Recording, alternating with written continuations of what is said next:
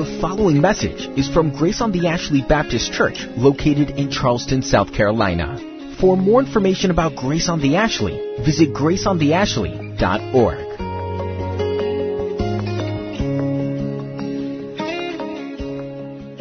Let's bow our heads in prayer. We are grateful, Father, for a simple truth to proclaim, to sing for your glory. That you gave your only Son for us as a sacrifice for sin. What a great eternal truth. And for all the timeless truths of your word, Father, we are so grateful. We bow before you. We worship this day because of that. That you would provide all the grace and mercy necessary for your redeeming work to be accomplished. Oh, we worship you. May we follow you,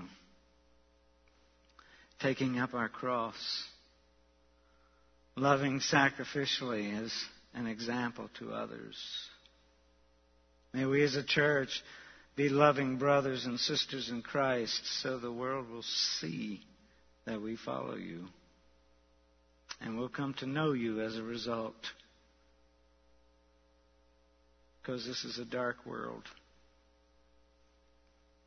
A dark world we live in. Full of sin and despair and poverty and hunger, grief, war, pain, and suffering. And apart from you, there's no answer to all of those things. And so, Lord, use your church, even this day, worshiping you around the world. Make us salt and light. There are leaders that you've placed above us, leaders of the nations of the world. Lord, we pray that you would touch their lives and help them as they make decisions that affect millions and millions and millions of people, billions of people. And we pray for those leaders, more particularly those that are close to us in our own nation, and ask you, Lord, give them godly wisdom in the decisions they make. Father, as we think of our leaders, Lord, we cannot escape recognizing that it's an election time. I pray, Lord, that any election time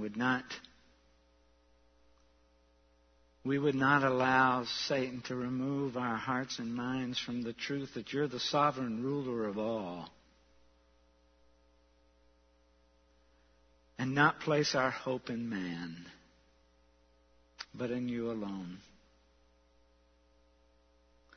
I pray your blessings on your church today. There are those that are sick in our congregation. There are those that are homebound. There are those that are traveling.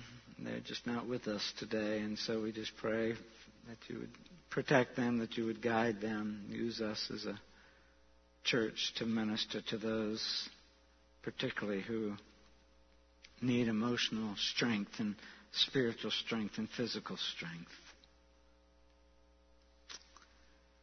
We thank you, Lord, for our children. And many of them begin school tomorrow. We pray for protection, not only physical protection, but spiritual protection, that you would guard them from those things they might be taught that are not a part of your plan. We pray for all our teachers as they prepare for a new year. We pray for guidance and protection for them as well. Principals and administrators, Lord, as our schools begin. Bus drivers, people on the highways. Lord, we pray for your protection and guidance. this might be a fruitful year in the lives of so many in our congregation. And we thank you for your word. We praise you for your word. And we pray that as your word is proclaimed now, that our hearts, our minds will be open to the truths of your words, that you would speak through our pastor as he proclaims it to us today. This is the word of God. In Jesus' name, amen. I'd invite you, if you would, to turn your Bibles to 1 Peter chapter 1. We'll be looking this morning at the end of chapter 1 and the first verse of chapter 2, beginning in verse 21 of chapter 1 all the way through verse 1 of chapter 2. Actually, we'll start in verse 22 instead of 21. Peter writes, "Having purified your souls by your obedience to the truth for a sincere brotherly love, love one another earnestly from a pure heart, since you've been born again, not of perishable seed, but of imperishable, through the living and abiding Word of God. For all flesh is like grass, and its glory like the flower of grass. The grass withers and the flower falls, but the word of the Lord remains forever. And this word is the good news that was preached to you. So put away all malice and all deceit and all hypocrisy and envy and all slander." The word of the Lord. I have a quiz for you this morning. It's a one-question quiz. I might have to give you a couple clues so you get the answer, but we'll see. See if you can guess the American city. This city, in 1994, was named by the Gallup poll the most hostile place in America. 1994, Gallup poll, the city in America known as the most hostile place. North Charleston. No. Come on now. Detroit? Chicago? Somebody cheated this quiz already. Philadelphia is my second clue was going to be, if Melody hadn't gotten the answer right on the first one, what city is best known by its sports fans' penchant for booing at sports games? And it's also well known for its crime and corruption in all sorts of various ways. You're right. Philadelphia. How many of you have been to Philadelphia? Is anyone from Philadelphia? Shall we apologize right out front for talking badly about your city? No, I don't know that Philadelphia is actually, I don't know if the Gallup poll reflects any sort of truth. I don't know that it can't be the most hostile place in America. It was at least thought to be that, has a reputation for that. And then maybe the behavior of the character of the city exudes that. But the reason I bring it up this morning is because it's a remarkable statistic based on the name of the city. When the name of the city is Philadelphia, which means city of brotherly love. There's some real irony in the fact that on any survey anywhere, a city called Philadelphia could also be known as or have the reputation as being the most hostile place in the nation. How can a nation a city be so hostile, and yet its name is a city of brotherly love? I'm not sure what William Penn was thinking when he named the city of brotherly love. Maybe the character of the city was different in those days than it has evolved into in recent days. But it certainly serves the purpose of illustrating for us the remarkable irony that things are not always named as a reflection of what they really are. Or better yet, people and places don't always live up to their name. Sometimes what they exude is not what they're called. Now, Philadelphia really doesn't have a corner on the market of not living up to its name, does it? After all, Philadelphia, brotherly love, is not a name that's just to mark a city in Pennsylvania. In fact, that very term Peter uses here as a title, as a descriptive that should mark the church of Jesus Christ and every believer who's a part of it. And I suspect it wouldn't take you very long to think about this, to realize that what we've said about Philadelphia this morning and what others have said in Gallup polls about Philadelphia, that the city doesn't live up to its name, could also be said about the Church of Jesus Christ as well. That the city, that the group, that the people doesn't live up to its name. The thing that Philadelphia was supposed to be known for is the thing that the church is supposed to be known for. And what Peter is going to challenge us this morning in this text that we're going to look at is he's going to challenge us to love boldly and to love consistently and to live up to the name that we've been given. That's what our text is about this morning. And it's going to be important for us to look at this issue. It's something we haven't talked about in a bit. We've been talking about deeply theological matters, and what Peter speaks to us about this morning is theological, but it's intensely practical. Love is not a terribly complicated matter. It's not always easy to do, but it's not terribly hard to understand. In fact, the Bible is really chock full of information about love. Now, the Bible has an awful lot to say about how we're to act in regards to our relationship with God. But the Bible is often speaking, too, about how we're to act in relationship to one another.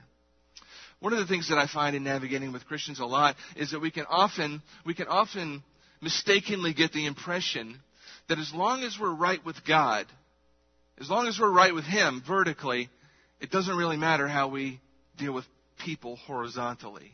Do you understand what I mean, vertically, horizontally? We can mistakenly get the idea that as long as somehow privately in my heart I'm right with God, it's not that critical how I deal with other people. Of course, the Bible exposes the foolishness of that kind of thinking, and it goes on to tell us that we can't even begin to claim to be right with God vertically if we're not right with other people horizontally. John says it rather distinctly in 1 John chapter 2, verse 9, where he says this: simply put, anyone who claims to be in the light, that is, claims to be right with God, claims to know Him, but hates his brother, is in actuality what? Still in the darkness. You see, to claim to be right vertically with the Lord, to claim to be in the light, and to have hatred in my heart for a brother exposes the foolishness of my thinking and my own self-deception, right? Isn't that what John is saying? Whoever thinks he's right with God but isn't right with other people is only fooling himself. The reality is he's not right with God. He's not in the light. He's where? He's in the darkness. He's in the darkness, John says. You see, Christianity is not a purely mental faith. It's not just about doctrine and what we believe and what information we know in our minds. Christianity is a faith that plays out in action, that plays out in our behavior, that plays out in our attitudes and in our actions and in the words that we say and how we behave with other people. And if we claim to be believers, we claim to be in the light, and it doesn't reflect in our lives, in our attitudes, in our actions, in the way we speak, in the way we deal with other people, then we're just living a lie. In James chapter 2, verse 17, he says it this way: in the same way, faith by itself, if it's not accompanied by action, is in fact what? It's dead. It's dead. That means it's not alive. That means it's not living. It's not real. It's false. The person who runs around and says, I have faith, I believe in God, I'm a Christian, but you look at their life and their behavior and the way they speak and act and behave, and there's no evidence of it, that person's living a lie. They're only deceiving themselves. That's what James says, that's what John says. Christian faith is both defined and confirmed by the action that it produces. You get that? Christian faith is both defined and confirmed by the action that it produces. And the primary action that true faith in the Lord Jesus Christ produces is first and foremost, Peter's going to tell us, love. It's going to be love. Now, there are a lot of other actions that are produced by Christianity, genuine Christianity. But first among them all is love. And particularly, a particular kind of love. A love for one another. A love for brothers and sisters in Christ. John mentions this. James talks about it. Jesus speaks of it. And Peter's going to speak of it here. And he's going to speak of it again over in chapter 3. Love is a critical facet of Christian faith. Love is what we're to be known for. Like Philadelphia, the city, we're to be a people known by our brotherly love. And yet, one of the greatest plagues on the Christian church, historically and presently, has been, and still is, the way people who claim to be Christians treat other people, particularly one another. It's not just a modern problem. It's a problem that's been around as long as the church has been around. So it's not new to our generation. It's just as current today as it was in Rome in Paul's day. Paul writes in Romans to Roman believers who were arguing over minor issues, who were judging each other and doing all sorts of other things. In Romans 14:19, he says, look, so then let us pursue what makes for peace and for mutual upbuilding. In other words, pursue love. You're not loving one another.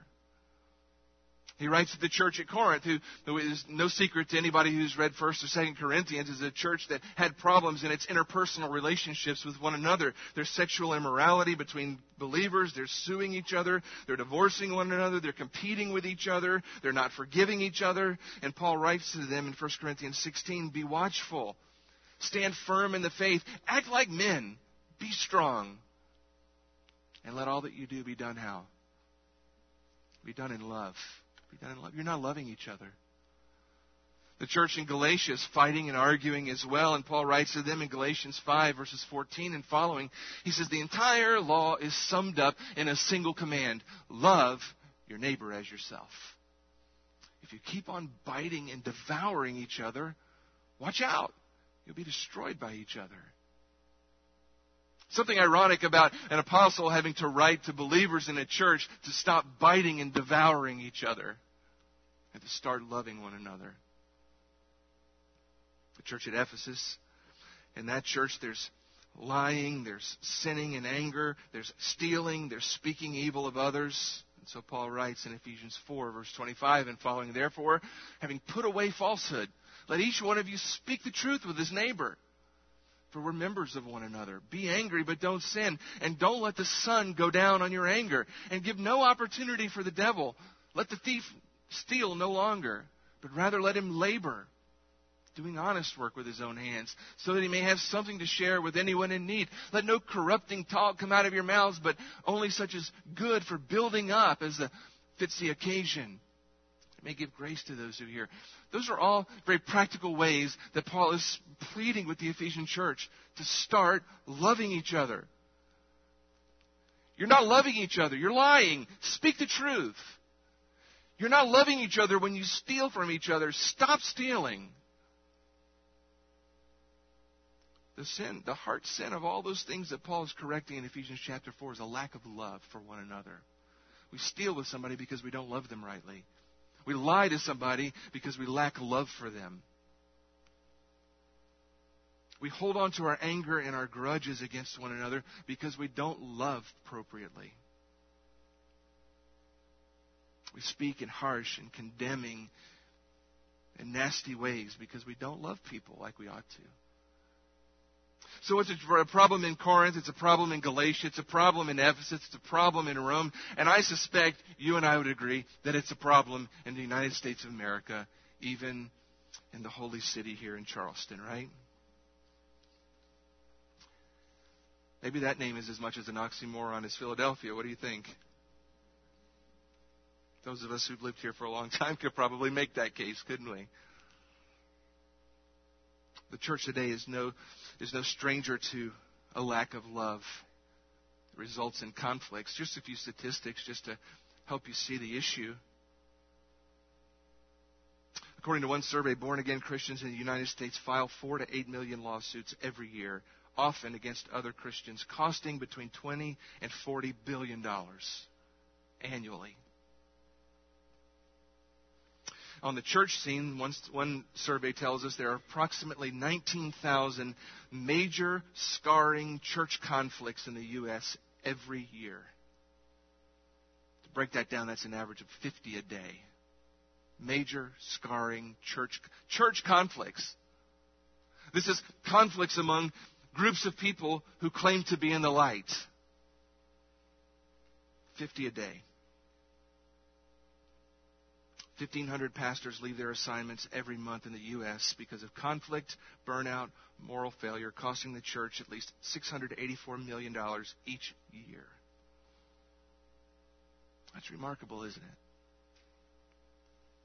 And statistics go on and on and on, and I suppose that that's probably enough to establish that Peter's challenge to the readers in his day, to the believer in his day, is just as relevant to you and to me and to believers in our culture in our day as it was to each and every person Paul and Peter wrote to.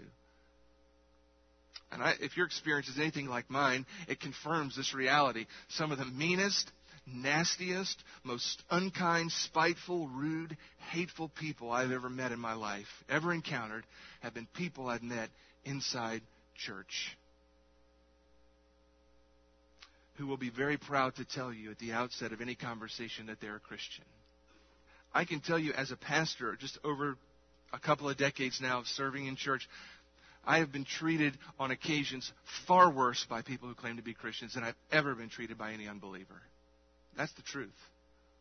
I don't tell you that to feel sorry for me. I've lived a blessed and charmed life. I'm just making the statement. My experience has been the meanest, nastiest, most unkind people that I've ever had to deal with in my life have been people who are in a church and claim to be Christian.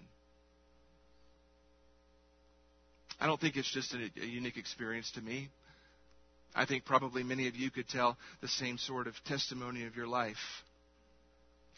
And it's not just about a personal experience. You see, the problem with that is there are thousands upon thousands upon thousands of people who are sitting in their homes or laying in their beds or playing golf or on the lake this morning because they don't want anything to do with a Christian church because of how they've been treated by believers, by people who identify with the church, or what they've seen as a casual observer looking from the outside in that goes on inside of a Christian community.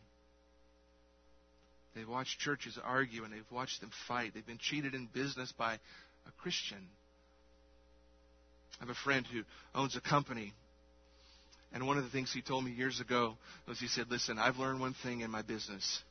You better be wary of the person that you meet, that the first thing they have to tell you is that they're a Christian.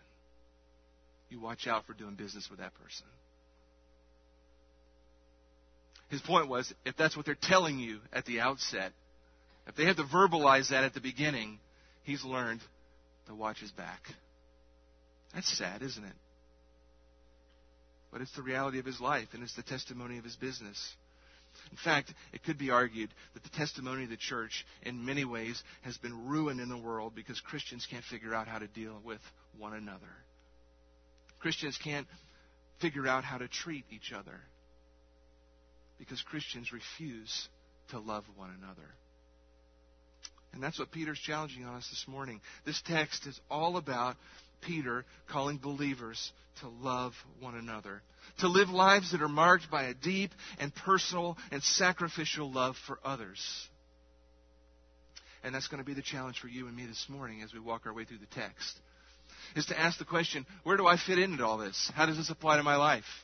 Is my life one that's marked by an abiding, sacrificial, deep, and real love for other believers, primarily the context of this text? And if it's not, what am I going to do about it? Am I contributing to a positive testimony in the world for the Church of Jesus Christ, or am I one of the ones who's undercutting it by the way I treat other people? That's the question before us this morning. And Peter gives it to us in this text in really kind of three ways that we'll sort of outline it. We're going to look first at the command to love. It's central to our text as a command just simply to love one another. And then he's going to move on from giving us the command to talking to us about how we have the ability to do this command, and then he's going to give us some insight into the nature of love. So the command to love, where do we get the ability to do it?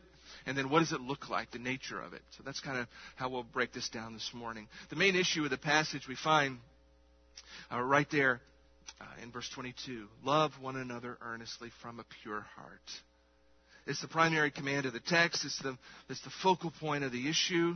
Love one another earnestly from a pure heart. The issue is love. It's the word Philadelphia, of all things. Maybe you knew that or maybe you didn't. The name of the city is also a biblical word. It's the word we find here. But what is this love that Peter is talking about? What is this love that we're called to here? Well, it's important for us to take a minute and think about that, because how the Bible defines love and what Peter has in mind when he tells them to love one another is not the same connotation that our culture gives when we talk about the word love. We use the word love in all sorts of contexts, right? I told you a couple weeks ago, I love ice cream, I love pizza. That's not the issue here. It's not that kind of a love. The culture around us wants us to think that love is all about feelings, right? If you look at how any movie that you watch defines love, or how it portrays love, or anything in popular culture, it really defines love by how love feels. By how love feels or how love makes me feel. The Scriptures don't define love by how it makes me feel, or even how it feels. The Bible defines love primarily by what love does. The Bible defines love primarily by what love does, not how love feels. And it's hard for us to wrap ourselves around that, because everything in our culture screams love is about a feeling. I mean, you look at it in the relational realm. Love is about a feeling. We just fall into it. The feeling happens. Then all of a sudden, you fall in love, and the feeling happens, and everything is great. And you get married, and you launch out into your new marriage together, and you're feeling this wonderful thing for one another, right? And then all of a sudden, one day you wake up, and what happens? The feeling isn't there. You've lost that love and feeling. Someone should write a song about that. You roll over in the bed, and you look at that snoring dude with hair everywhere. You think, what did I get myself into? Or you get into some argument or heated dispute. You feel strongly about your position, and the other person feels just as strongly about theirs, and anger begins to boil up, and all of a sudden what you're feeling is not love. And for so many, the net result of that is going before a judge and dissolving the marriage. And the explanation is, we've fallen out of love. Fallen out of love. It's like a hole. You fell into it, and now you've fallen out of it. The only way that works is if you define love by how it feels. It felt good for a while, and now it doesn't feel good anymore. And since it doesn't feel good anymore, we must not be in love anymore. So let's go find somebody else that we can fall in love with and get that love and feeling back. Scriptures don't define love like that. Just the culture around us does. The Scriptures define love primarily by what love does. For God so loved the world that He gave. He did something. He gave His only begotten Son. Jesus said, if you love me, you will keep my command. You'll do something. You'll do something. It's not about the feeling of the moment.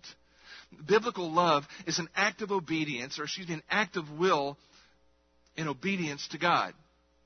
When Peter says we're to love one another, he's not telling you, he's not telling me we're committed to feel something for each other. He's telling us that we need to act a certain way towards one another in obedience to God. That's what he's saying. I'm to treat you a certain way. I'm to act towards you in a certain way. I'm to behave toward you in a certain manner out of obedience to God, regardless of how I feel.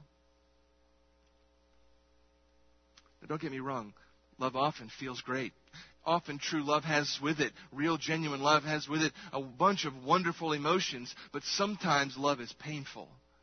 And sometimes loving is hard. And sometimes it's an act of sheer will. Because I'm determined to obey the Lord. You see, biblical love is born not out of how I feel, but out of a motivation to obey God.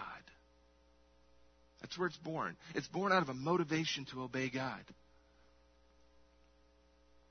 One way of defining love is this. It's the purposeful commitment to sacrificial action toward another. A purposeful commitment to sacrificial action for another. Powerful emotions may accompany biblical love, but it's the commitment of the will that holds it fast and keeps it unchanging. Our emotions change, right? Do your emotions change? What all kinds of things affect your emotions? And any number of things. My emotions are, I'm an emotional person, and all sorts of things affect my emotions. I mean, last night, I'm laying in the bed with my son. We were watching the Olympics, and I'm watching a bunch of Olympians stand and get their gold medal, and the national anthem is playing, and all of a sudden I got tears coming out of my eyes. I didn't win a thing. I'm just laying in the bed. But it touched me in some sort of way. I was proud for them. And in some way, just through a television set, I was in a little tiny way experiencing that with them, being one of their fellow countrymen. But all sorts of things affect my emotions, whether I got enough sleep or not. That affects my emotions. Does it affect yours? Where's our new moms? Right? God bless you. You're allowed to have some crazy emotions. You don't sleep ever. We love you. We pray for you. We'll be patient with you. All sorts of things affect our emotions. If genuine love was based on our emotions, we'd be up and down all the time, based on 1,000 factors. But the command here is a command to do something all the time with regularity, not on an up and down basis depending on how we feel. It's an act of the will to act sacrificially towards other people. The characteristics of this kind of love are not minor, they're major. In fact, the Scriptures tie our ability to do this to our salvation. Let me read you an expanded version of 1 John chapter 2, verses 9 through 11. We just read the first part of that. Whoever says he's in the light but hates his brother is still in the darkness. Whoever loves his brother abides in the light, and in him there is no cause for stumbling. But whoever hates his brother is in the darkness and walks in the darkness and doesn't know where he's going because the darkness has blinded his eyes. Somebody who consistently does not act lovingly toward other believers should not be able to look in the mirror and have strong confidence in their faith in the Lord Jesus Christ. That's what John is saying. It's also tied to our ability to evangelize. John says this in John 13:35. By this, all people will know that you're my disciples. How? If you got all your doctrine straight? Because you've memorized 1,000 verses? Because you can argue with the best of them and win your point? Nope.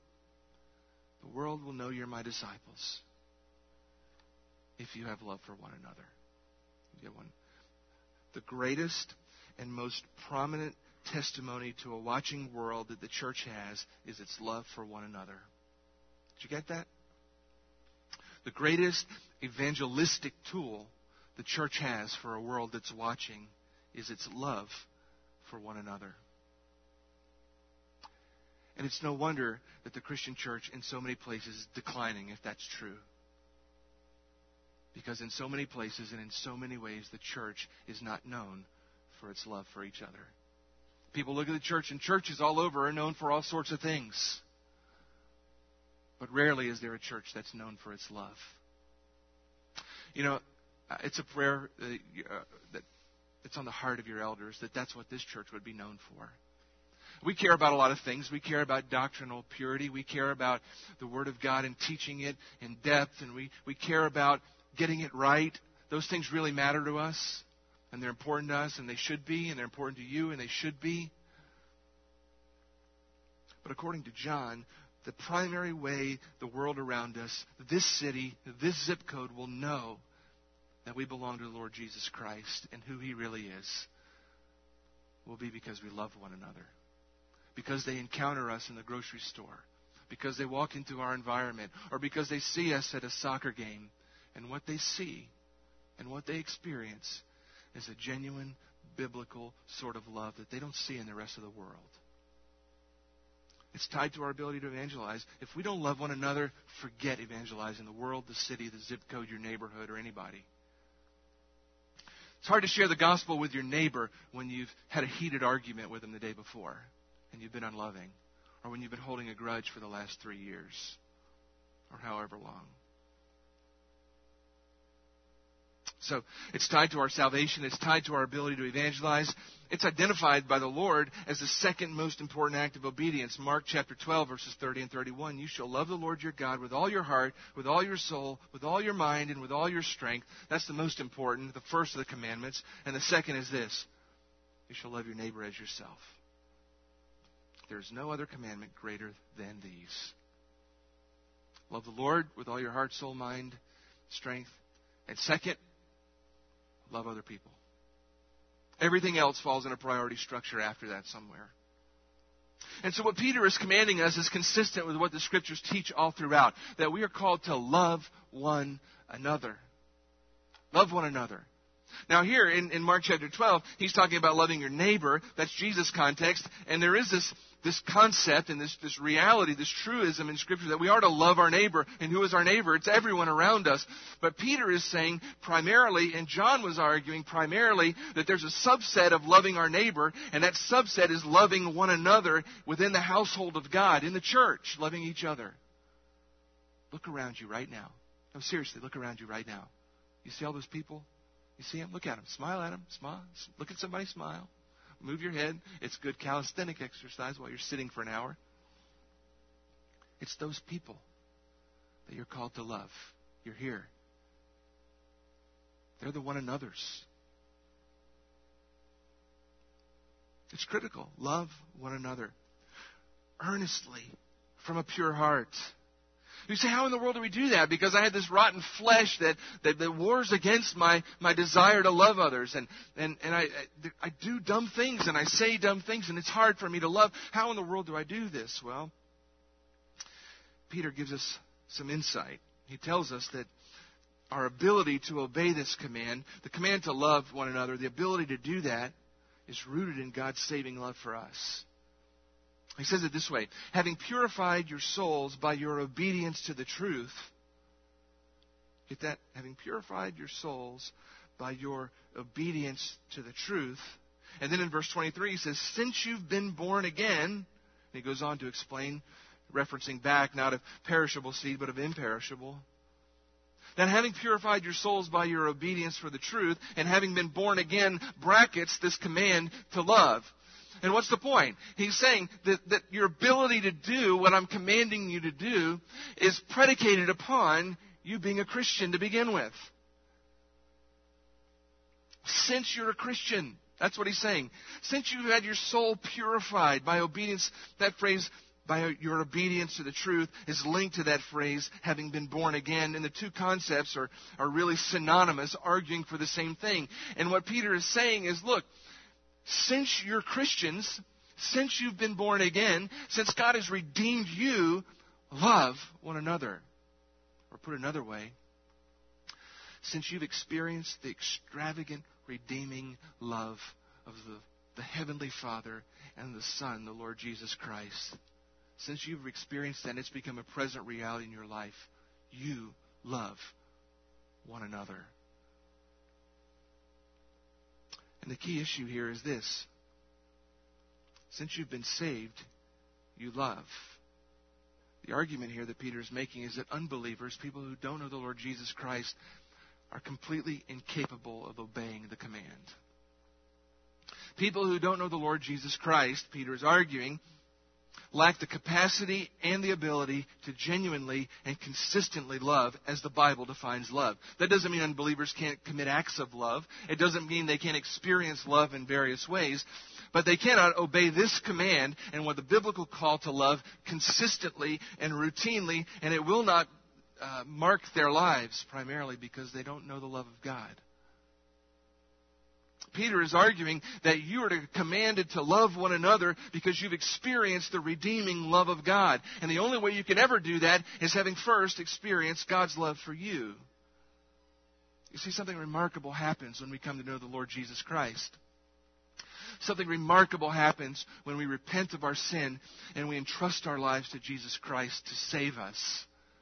Not only does He forgive our sin and wipe the slate clean, not only does He wipe away the past, but the Bible tells us something else happens. That He pours within us a new capacity to behave in ways we never could before. He pours within us specifically the ability to love with a supernatural love that we'd never had before. You see, Peter's writing to these believers, and he's saying to them, listen, when you were saved, God didn't just forgive you. He didn't just cleanse you from an impure past. He's given you a new capability to obey Him and a new capability to love others in the present and in the future as well. Paul echoes this in Romans chapter 5, verse 5, when he says this, talking about having been justified by faith and peace with God. He says this, and hope doesn't put us to shame because what? God's love has been poured into our hearts through the Holy Spirit who's been given to us. I love the way that's described, don't you? When I came to know Christ, that God's love, His love, it's like in a big bucket, this divine supernatural love. It just got dumped into my heart. It wasn't there before, but upon coming to know the Lord Jesus Christ, the Lord just dumped His love into my heart through the Holy Spirit. And it's given me a new capacity to love other people that I did not previously have. Lost people don't have the capacity. Lost people can do loving things. We see it all the time. But primarily, apart from an intimate relationship with God through the Lord Jesus Christ, people will in general live selfishly. We'll live for ourselves. We'll love. They'll love.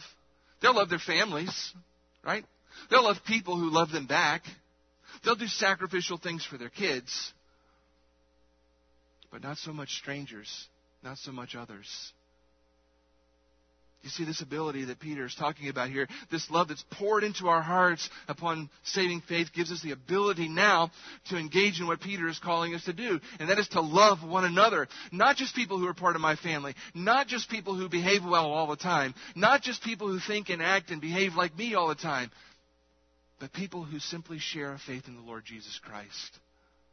Brothers, sisters, one another. Love them. God has poured that ability into our hearts. And now we have His love in us, and we can reflect that love towards other people. Ezekiel in the Old Testament speaks of this. He spoke of a time when this would happen. He talks about saving faith this way. He says this, and this is God speaking in verse 25 of chapter 36. I will sprinkle clean water on you, and you shall be clean from all your uncleanness. And from all your idols I'll cleanse you, and I'll give you a new heart, right? A new heart.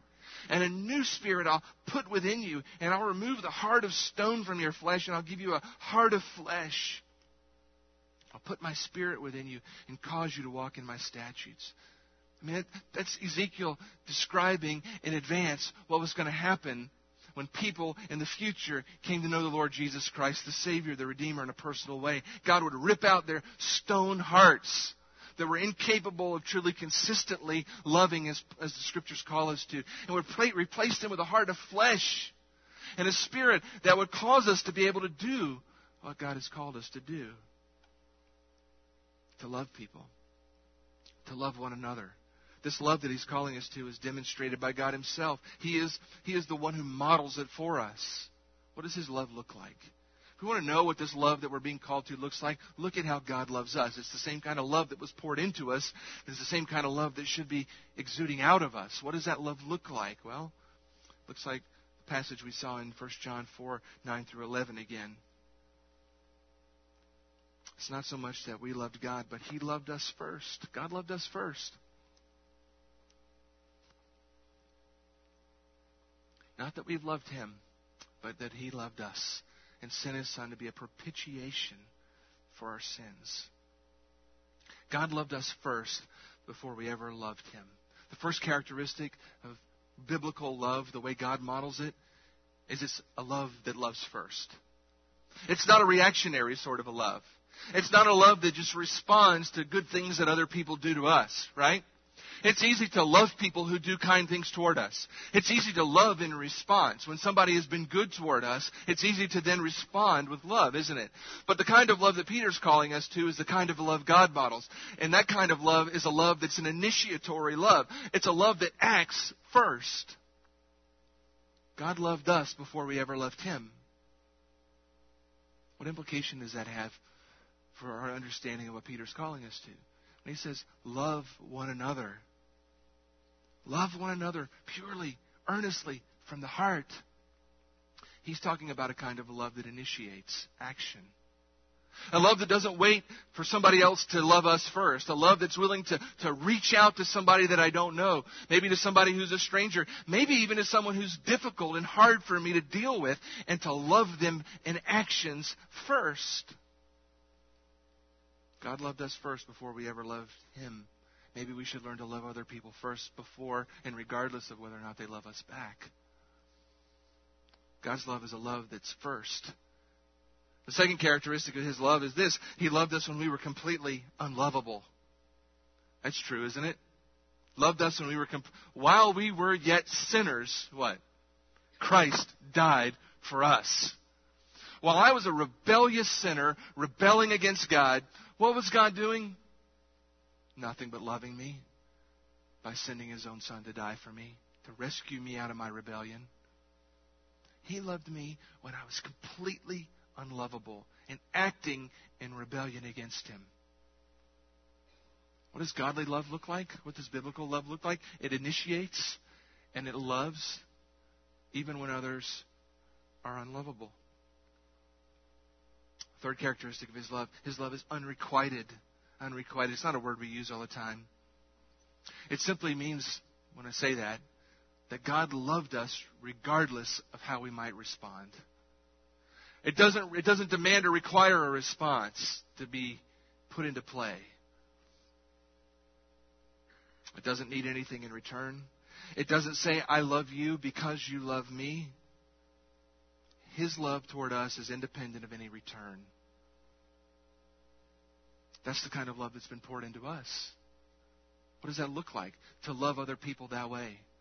To love other people without any expectation or demand that it's going to come back to us in some positive way.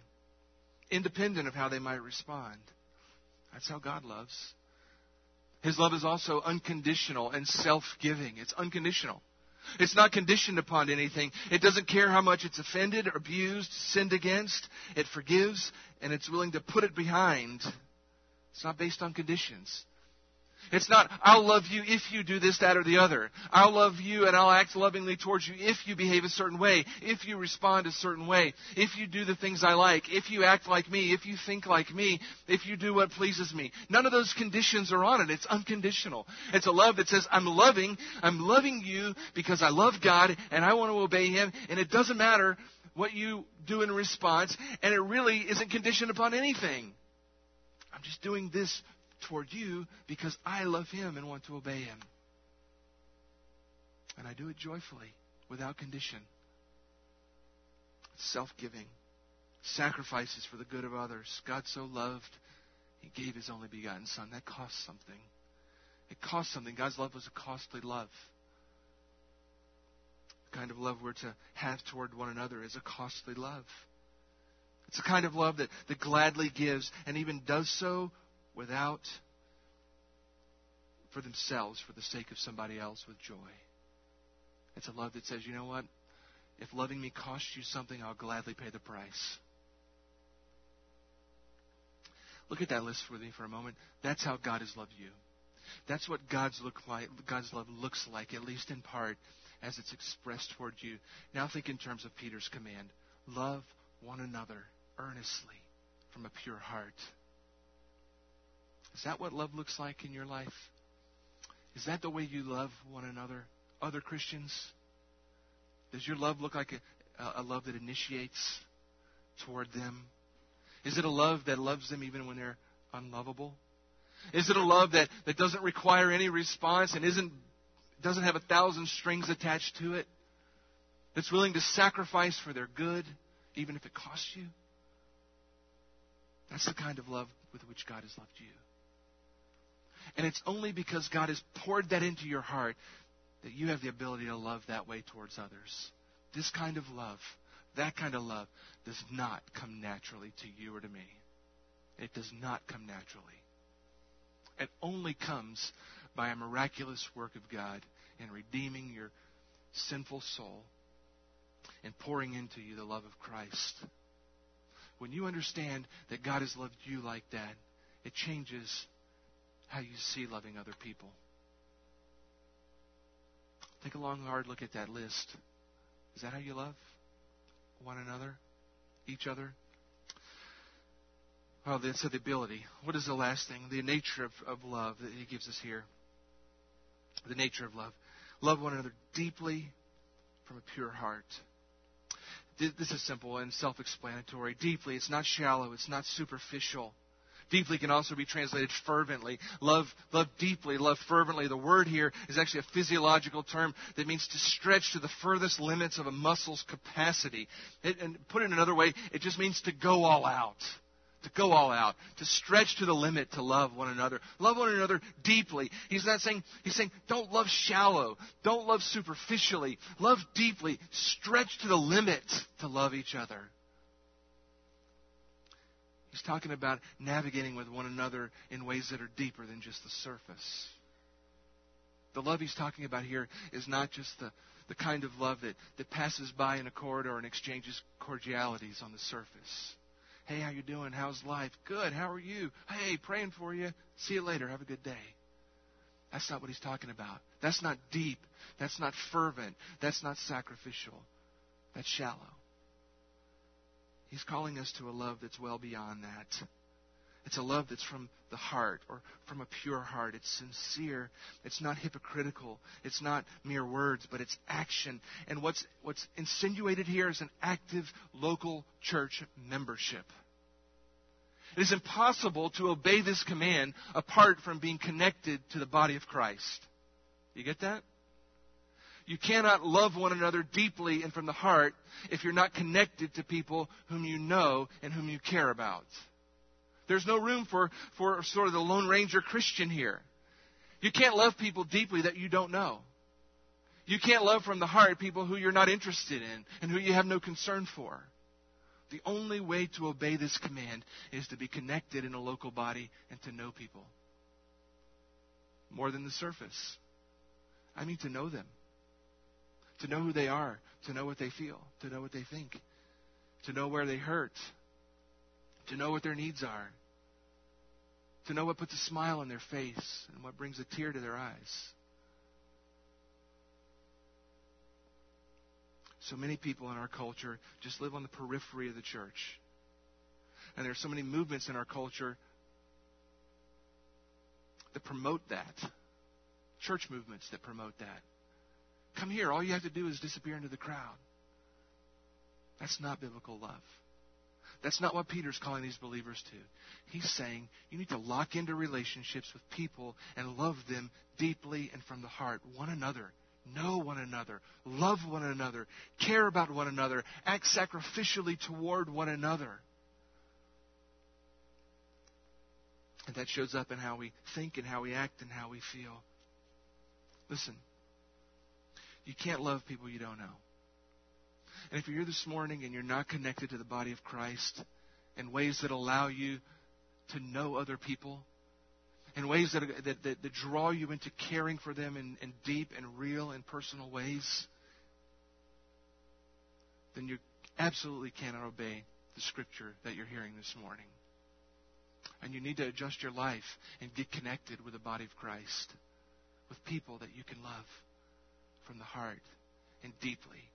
The body of Christ was never meant in a global sense, but primarily in a local sense. It was never meant to be just a group of people who show up a couple of times a week, watch a show, and go back to their normal lives.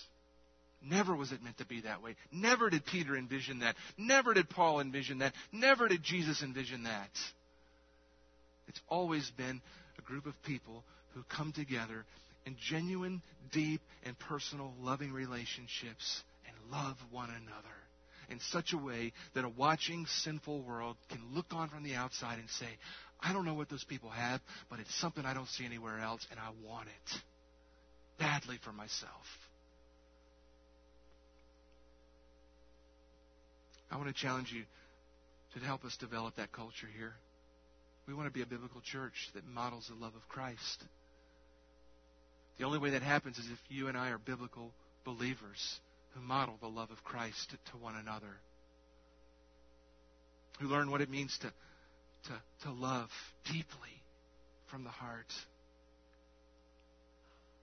Well, there's much more to be said about this, but our time is up. One more time, look around at the people you see. Go ahead, do it. I want to ask you a question this morning. What would it look like for you? What would it look like for you personally, for you as an individual? What would it look like in your life to love those people earnestly and from the heart? What adjustments have to be made in your life in order for you to do that? What changes have to be made in order to allow you to engage in that kind of relationship with other believers that would allow you to joyfully love them in action the way God has loved you? I don't know the answer about that. You know the answer. The Spirit of God will show you. And for some of us this morning, we just need to look at our own lives and we need to say, you know what? Changes need to happen. There's repentance that needs to take place. I need to repent for an apathy that I have towards other people, for thinking that it's all about me and Jesus and nobody else matters. I need to repent for, in some cases, maybe our ungodly behaviors towards one another. You're here this morning and you're holding a grudge against somebody. You need to get that right this morning, because grudges don't line up with love. You're holding anger in your heart towards another believer. You need to let go of that right this second, because it doesn't line up with loving them deeply and from the heart. You've been treating somebody in unkind ways. You repent of that sin this morning. You've been given to gossip and slandering of other people with your mouth. You need to shut your mouth and repent of your sin and only speak things that build one another up, because that's what love does. You see? There's all sorts of ways that it applies to us personally. I pray this morning, as you close your eyes and bow your head, that you would think through this seriously. What does it look like for me to love one another deeply and from the heart? Do the words that come out of my mouth when I speak of other believers reflect a love that is deep and from the heart? Do the thoughts that I harbor and secretly enjoy towards others, does it reflect a heart that loves deeply and from the heart? Does the attitude I display when I don't get my way, or when things don't go my way, or when I'm not recognized the way I'd like to be recognized, or when somebody doesn't treat me the way I'd like to be treated, does it reflect a love that's sacrificial and unrequited and unconditional?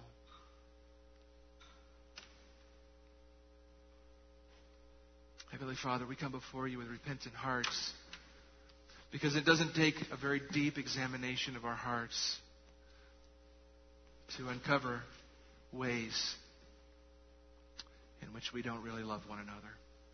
Not like you've loved us. Oh, it's easy for us, Lord, to be superficial. It's easy for us to smile and shake a hand and exchange surface niceties. But it's hard to love. It's hard to initiate towards others that we don't really know. It's hard to sacrificially act towards others in a certain way when we're not sure how they're going to respond. And it's particularly hard when we don't find them lovable. And yet that's exactly how you've loved us. We pray this morning you'd forgive us our sin of slander and gossip and anger, lying,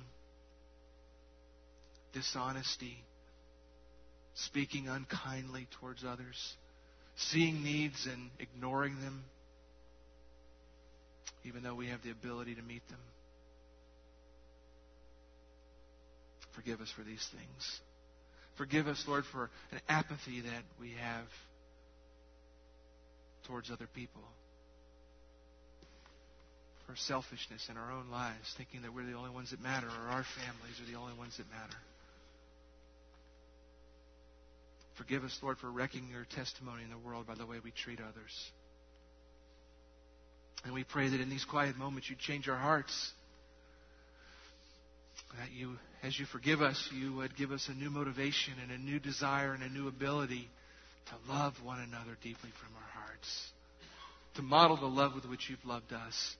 And we pray that anybody in this community that doesn't know you, that encounters us in Walmart, on the soccer field, in our neighborhood, or in this building, that what they would see is a love that they don't see anywhere else. Make that the reality of our hearts and our lives. We pray for Christ's sake, in His glory. Amen.